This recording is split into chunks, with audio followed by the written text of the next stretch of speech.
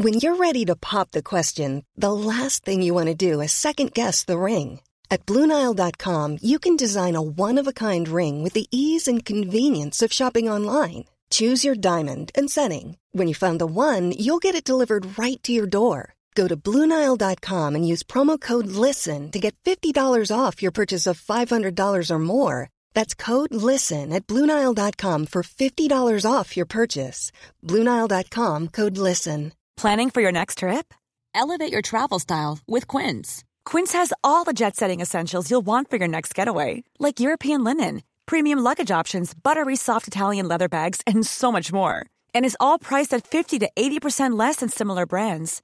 Plus, Quince only works with factories that use safe and ethical manufacturing practices.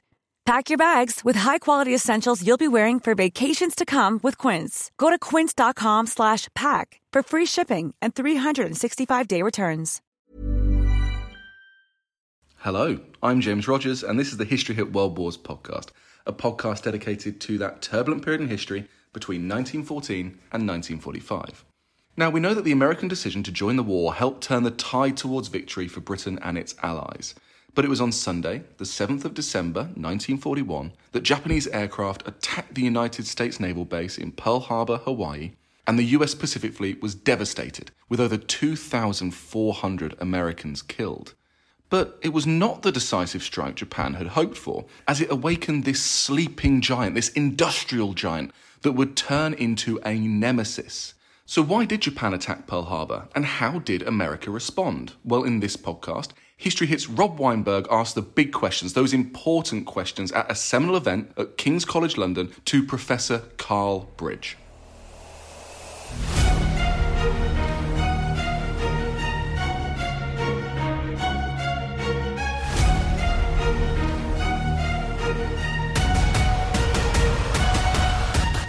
Carl, thanks for joining us. My pleasure. Pearl Harbor is one of the turning point events in the Second World War. Why did its geographical location make it a target? It's a complicated story, but essentially the Japanese were fighting in China. Japan wanted an empire, like the British and the French and various other empires, and they'd been moving into China for 50 years, since the turn of the century. And in doing so, the Americans got more and more upset with the encroachments and said enough's enough. Cut the oil off, essentially, American oil. 90% of Japan's oil was imported.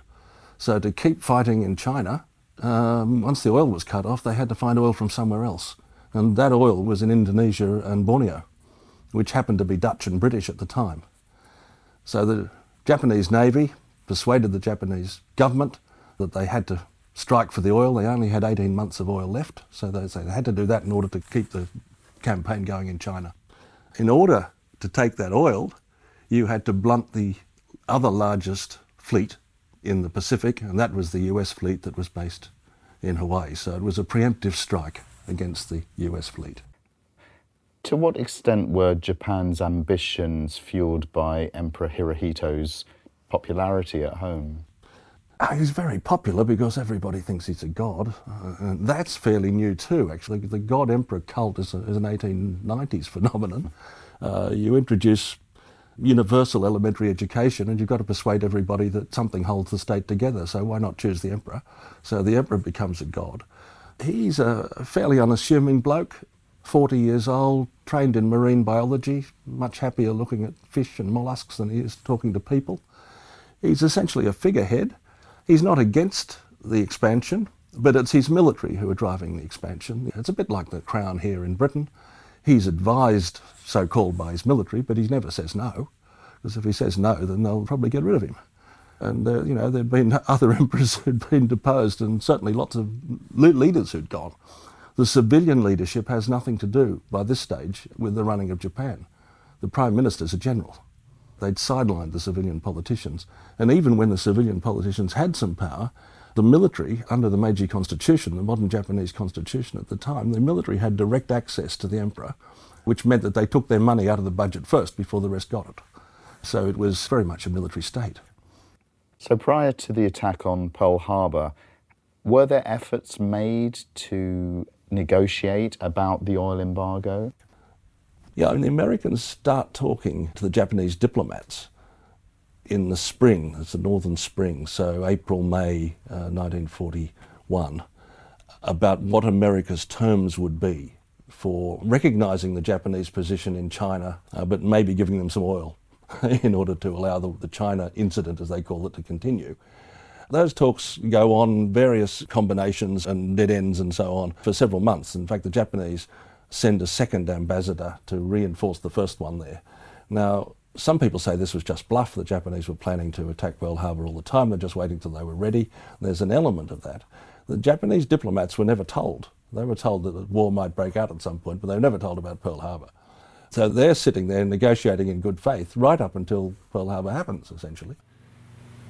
Indeed, 1 hour after Japanese air squadrons had commenced bombing in the American island of Oahu, the Japanese ambassador to the United States and his colleague delivered to our Secretary of State a formal reply to a recent American message. And while this reply stated that it seemed useless to continue the existing diplomatic negotiations, it contained no threat or hint of war or of armed attack. It will be recorded that the distance of Hawaii from Japan makes it obvious that the attack was deliberately planned many days or even weeks ago. Now, General Tojo becomes Prime Minister, and Tojo's a bit worried because economists are telling him, his treasury is telling him they haven't got enough money, they haven't got enough resources to fight this war. And Yamamoto is saying, I'm a poker player, I'm a samurai, you've got to take a risk, don't worry, we'll get this thing right. And if we don't, we're not worth saving anyway. And Tojo makes a speech in which he talks about the leap in the dark, essentially. It's a leap of faith. We don't know what's going to happen. We have to do this. Otherwise we lose China and we lose our whole sort of mojo. And he says, and the Japanese term for this is jumping from the platform of the Kiyomizu Temple in Kyoto. Now, the Kiyomizu Temple in Kyoto has a platform that's 150 feet above this waterfall. So you jump off the platform and you commit suicide, essentially. Or you go straight up to heaven because you've got faith. So he said it's like jumping off the platform at Kiyomizu. In other words, he knew that there was a hell of a risk in this, that the Japanese government, military, had to take this, which is interesting because they do take the risk and they lose. When did Japan then get involved with Germany and Italy and the Axis? So in the late 30s, they started talking to the Germans on an anti-communist ticket, essentially. They and the Germans and eventually the Italians were signed a thing called the Anti-Comintern Pact, which meant they were all anti-communist, but it didn't put them into an alliance. In September 1940, they actually go into the Axis alliance. So the three Axis countries sign a pact saying that we will defend each other and get involved in war with each other. Now, this happens at the time when the Japanese move into Indochina. So they move into what's now Vietnam, trying to cut off American supply routes through to Chiang Kai-shek and the Nationalist Chinese forces who were fighting in southern China. The Americans then see this, they see the Axis is formed. It's also around about the time when Roosevelt's to be re-elected.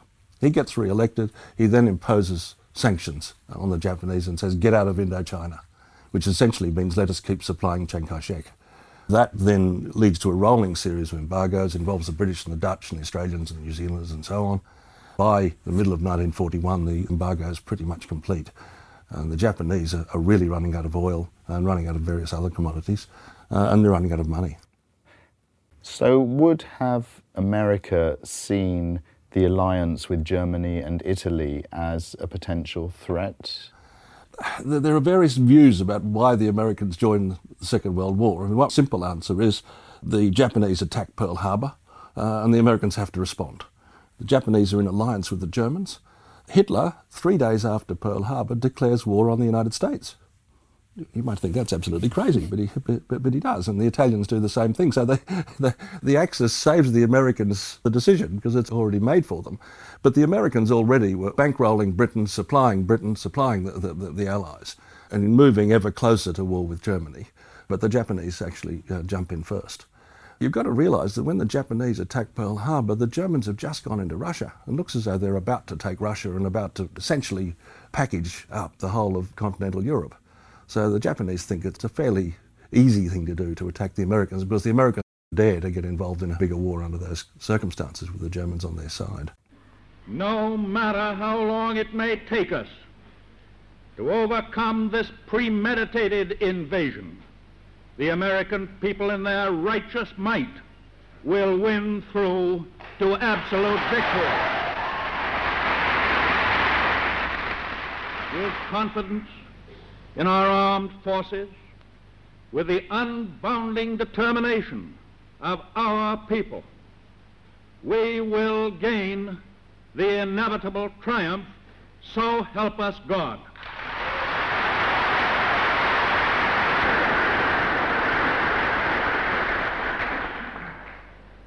I ask that the Congress declare that since the unprovoked and dastardly attack by Japan on Sunday, December 7th, 1941, a state of war has existed between the United States and the Japanese Empire. So was the attack on Pearl Harbor a total surprise? Yes and no. Yes on Pearl Harbor, no that the Japanese attacked. The Americans and the British and the Dutch were expecting the Japanese to attack somewhere. The Japanese had been talking about it for about a year. There'd been all sorts of indications that the Japanese were moving south, moving towards that oil and rubber in Southeast Asia.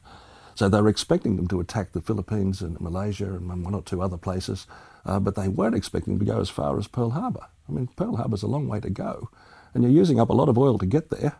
And when you get there, you mightn't find the fleet in port that you might expect. So it's a bit of a risk to do it.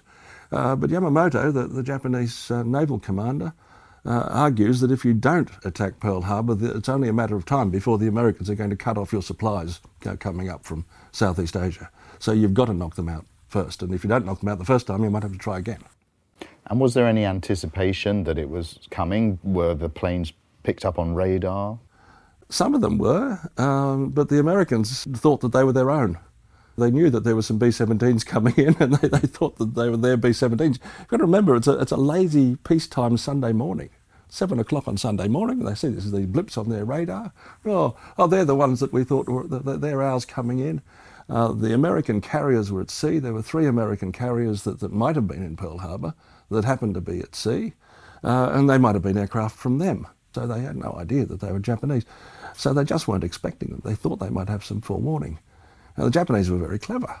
They didn't attack from the sector that they thought they would. If you look at the map, the expectation is that the Japanese are going to attack from the west. They're going to come through Wake and Midway from the Marianas straight across, as the Americans do when they go back in the other direction. Japanese knew that this was expected, so they kept radio silence, and they went as far north as they could, into the seas that nobody wanted to go into at that time of the year, in dreadful weather. Lost quite a few men going through this gap to the north. So they go almost up to Alaska and then drop straight down through a surveillance gap and get to within 250 miles of Hawaii and attack them from a quarter they don't expect. It's classic Japanese tactics. All those samurai movies you watch, they never tell you they're about to do it, and they never do it from the angle that you think they're going to. The Japanese code name for the attack was Ai, and Ai is a classic Japanese sword strike, a samurai sword strike. Now, normally when you're having a duel with somebody, you take your sword out and you touch your nose or whatever it is to show that you're about to start. Well, the Japanese don't do that sort of thing. If they expect to win, they go straight into it. So the opponent is expecting some sort of ritual. The Japanese Ai stroke, you take the sword straight out of the scabbard and in one sweep go straight up from your opponent's hip to the shoulder and essentially knock them out of the action. So this is what they're expecting to do at Pearl Harbor. Now, the Japanese know that the United States is 9 times bigger than they are in economic terms and twice as big as they are in terms of population. So they're not expecting to defeat the United States. They're expecting to stun them sufficiently for them to shake their heads and think it's not worth fighting any further for China or to defeat Hitler, who's already winning in Europe. Let's sue for peace. That was the plan. It's interesting, Yamamoto is asked by Konoye, who's the Prime Minister up until October, so it's just before Pearl Harbor, what he expects from the Pearl Harbor attack, because they've already planned the attack. And he says, I will run wild, meaning Japan will run wild in the Pacific for between 6 and 12 months. If we haven't got peace by then, I can't predict the future. In other words, we will lose. Because by then, the American economy and the weight of the American power will have started to kick in.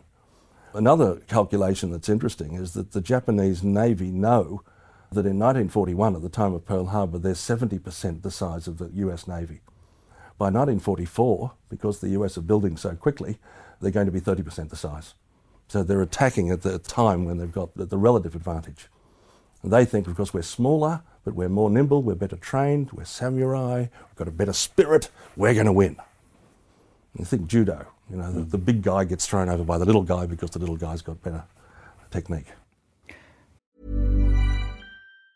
If you thought the only way to get a more defined jawline with natural-looking results was through surgery, think again. Juvederm Volux XC is a non-surgical injectable gel filler that improves moderate to severe loss of jawline definition and can help you achieve natural-looking results with little downtime. Even better, this improved definition lasts up to 1 year with optimal treatment. No maintenance required. Improve jawline definition for a smooth, sculpted look with Juvederm Volux XC. For important safety information and to find a licensed specialist, visit Juvederm.com. That's Juvederm.com. Not for people with severe allergic reactions, allergies to lidocaine, or the proteins used in Juvederm. Common side effects include injection site redness, swelling, pain, tenderness, firmness, lumps, bumps, bruising, discoloration, or itching. There's a risk of unintentional injection into a blood vessel, which can cause vision abnormalities, blindness, stroke, temporary scabs, or scarring. Talk to a licensed specialist to find out if it's right for you.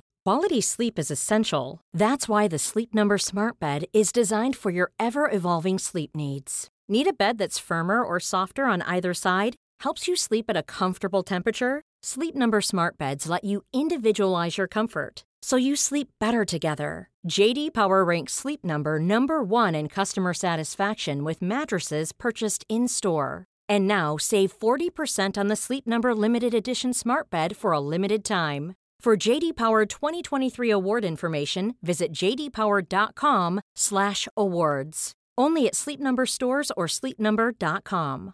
Even when we're on a budget, we still deserve nice things. Quince is a place to scoop up stunning high-end goods for 50 to 80% less than similar brands. They have buttery soft cashmere sweaters starting at $50. Luxurious Italian leather bags, and so much more. Plus, Quince only works with factories that use safe, ethical, and responsible manufacturing. Get the high-end goods you'll love without the high price tag with Quince. Go to quince.com/style for free shipping and 365-day returns. How did that day unfold then, once the attack had happened on Pearl Harbor? Well, the Americans get a hell of a shock, but they regroup reasonably quickly. The admiral in charge, much maligned, a man called Kimmel, he had been warned that there might be Japanese attacks somewhere in his area. He's in charge of the whole Pacific. So what he'd done was to send out 2 of his carriers. One of the carriers had gone back to the States, was on the way back to the States to be repaired. The other 2, and there are only 3 there, and they're the main target for the Japanese, the other 2 had been sent to deliver aircraft to forward bases. So they were expecting some sort of Japanese attack on Midway and Wake and the Marianas in that area, not as far as Pearl Harbor. So they were out of the picture. He'd also prepared, he thought there might be submarine attacks. They might try to get submarines into Pearl Harbor. So they had intense patrolling outside Pearl Harbor. And the Japanese submarine attacks, there are 5 midget submarines and 30-odd other submarines sitting there waiting to attack. Only one of them gets in, and it gets sunk. 3 get sunk, another one runs aground, and no American ships actually leave Pearl Harbor while the fighting's going on, so the Japanese subs outside have nothing to do. So that element of the attack fails. The aircraft attacks, of course, very successful indeed. Another interesting element of this is that the American admiral is not expecting any torpedo attacks in Pearl Harbor because it's too shallow. The Allied torpedoes, British torpedoes, American torpedoes couldn't do it. And our airmen weren't well enough trained. Now, the Japanese airmen are extremely well trained. Japanese develop a torpedo and a technique that can be specifically for use in Pearl Harbor. And they come down to 40 feet above the surface, which is unheard of, and manage to get up again. And of course, deposit their torpedoes. So they use torpedoes in a place where they're not supposed to. Another classic Japanese technique. Now, the American battleships, there are 8 battleships in Pearl Harbor, a lot of other ships, but 8 big ships are there, and they're docked next to each other. So when they're going in with their torpedoes, they can only hit the outer lot. It's much harder to sink the inner lot because they're behind the protection of the outer one. So 3 of them go down very quickly indeed. And then another one is sunk from the air by conventional means. And again, very difficult. What do you do? These dive bombers, they're coming in. One of the Japanese airmen said, it's like trying to hit a moving cockroach from a standing position, dropping the thing from your eye. Eye level. Think about doing that. And they could do it. That was the degree of precision necessary. Because you've got to get in, drop your bombs and get out, because there's all sorts of flak and so on. The Americans do manage to get going relatively quickly. So battleships go. They don't get the aircraft carriers. There are 2 waves of aircraft that go in over the space of 2 hours. Naguma is the Japanese commander on the aircraft carriers. Yamamoto's way back. I mean, he's in the command centre, but he's not controlling the battle. Nagumo's a bit worried. He's sent 2 waves, and he's got a 3rd wave that he can send in, before he runs out, as it were. But he doesn't know where the American aircraft carriers are. And what if he gets caught with his 6 aircraft carriers, which are more than half of the Japanese aircraft carrier strength? What if he gets caught by the Americans at sea? So he's done quite a lot of damage. So he decides not to send the 3rd wave in. Now, the 3rd wave's job was to destroy the American oil supplies.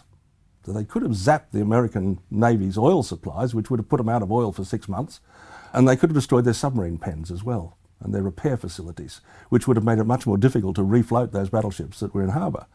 So the 3rd wave was important, but Nagumo decides not to send them in. So they don't go in. So in a sense, the job's only half done. And the Americans managed to refloat their battleships, most of them, much earlier than expected. Not that battleships were that much use in the Pacific War. It was the aircraft carriers that mattered. And they don't get those because they're not there. Now, there is this conspiracy theory that's been around since the time that Roosevelt knew this, and he sent his aircraft carriers to sea in order to get the Japanese to bomb stuff that didn't matter, in order to get a declaration of war out of the American people. The evidence is non-existent for that. He'd have had to persuade about 30 senior commanders that this was the right thing to do in order to bring it off. And they weren't all of his political persuasion. So the chances of that happening were well more than minus. No evidence for it. It was just lucky that they happened to be. And he didn't. Of course, Roosevelt doesn't order the aircraft carriers out of port. It's Admiral Kimmel who's doing it for other purposes. So it's the conspiracy theory just doesn't wash. But Pearl Harbor did have the effect of America entering the war. Massively. It's very interesting that the Japanese think that the Americans are not a militaristic people. They won't defend themselves. They're not being attacked directly. Pearl Harbor's part of their empire, essentially, but it's not a state.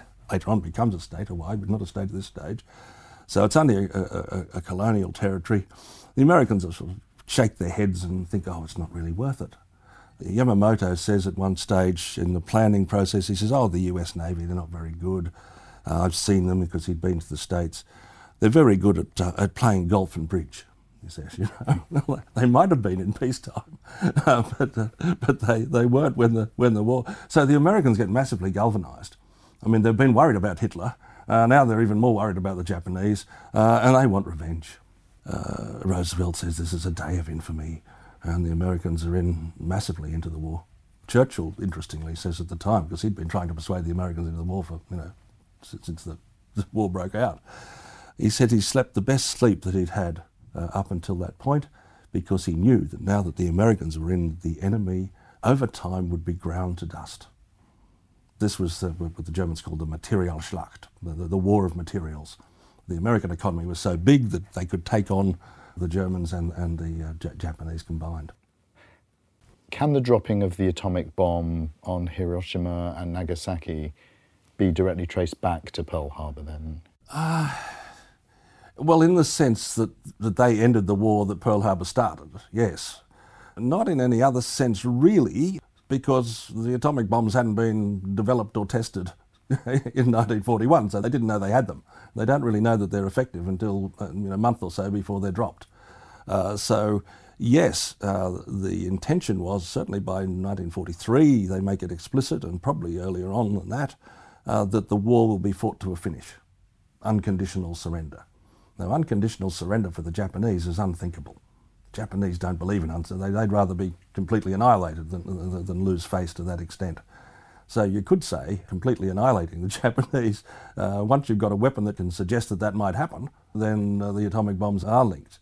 But they didn't have them at the time, and the Americans were planning a full-scale D-Day type invasion of Japan. In fact, some of the American generals were annoyed that they used atomic bombs, because there's no glory in atomic bombs, whereas there is if you're MacArthur and you invade Japan. It feels like a big misjudgment on the part of Japan from the beginning. Yeah, it's a tactical success that was a strategic disaster. In narrow military terms, it was a useful victory, and it sets the American Navy back and so on, and it allows you that grab for the oil. The irony is that, you don't have the capacity to take the oil for very long before the Americans are going to come back. I mean, even if the whole American fleet had been destroyed in 1941, they'd have still built another one by 1944 that was the size of the Japanese. So it saves a bit of time in the war, but it also antagonises the Americans to such an extent that they're going to seek revenge and defeating the Japanese. And also, getting a part of the world that the Americans wanted to trade with. So you've got to remember that the Germans had taken over all of continental Europe, and they'd put up this big tariff wall around Europe. So for the Americans, there weren't many places left in the world to trade with. There's South America, there's Britain and the British Empire, and there's Southeast Asia. And Southeast Asia was about to be taken by the Japanese, so the Americans want to hang on to Southeast Asia in order to keep their economy ticking, and want to buy into Europe for that reason too. What have been the long-term implications of Pearl Harbor? Is there still some sense of mistrust between the United States and Japan as a result of the war experience? I don't think very much. Among the war generation, yes, but there aren't many of that generation left. What happens is that Japan very quickly, in the late 40s, early 50s, becomes a massive ally, in the same way as West Germany does in the Cold War. And the turnaround is remarkable. You lop the top off, you leave Hirohito there, which is very interesting. Unconditional surrender doesn't mean you get rid of Hirohito. You redefine him, turn him into a human being and leave him there. Although a lot of people still think he's a god and an emperor. Shove in MacArthur next to him and away you go. So you find that Japan becomes the unsinkable aircraft carrier off the Asian coast, the way Britain is, as it were, off the European coast, in the Cold War. And of course, once China proper becomes communist in 1949, so Japan becomes your bosom buddy. The propaganda twist there is very interesting. What happens with the propaganda is that Japan becomes the American geisha. So Japan, instead of being this belligerent samurai maniac, suddenly becomes this pliant geisha. So it's feminised and it loses, as it were, its threat. Although the economy in Japan picks up very quickly indeed. By 1955 it's as big as it was before the war, which is remarkable. And it's partly American aid, but it's not just that. It's because the Japanese have the know-how. You get to the point where you can blame the Japanese militarists. Keep the emperor, introduce women's suffrage and a few other things to make it look like a different place, and keep your fingers crossed. Japanese elite didn't mind because they kept control anyway. They just did it through democratic means, buying votes and all the stuff that politicians do. Yoshida, who was the Japanese Prime Minister in the late 40s, he said, let the Americans think they run the place.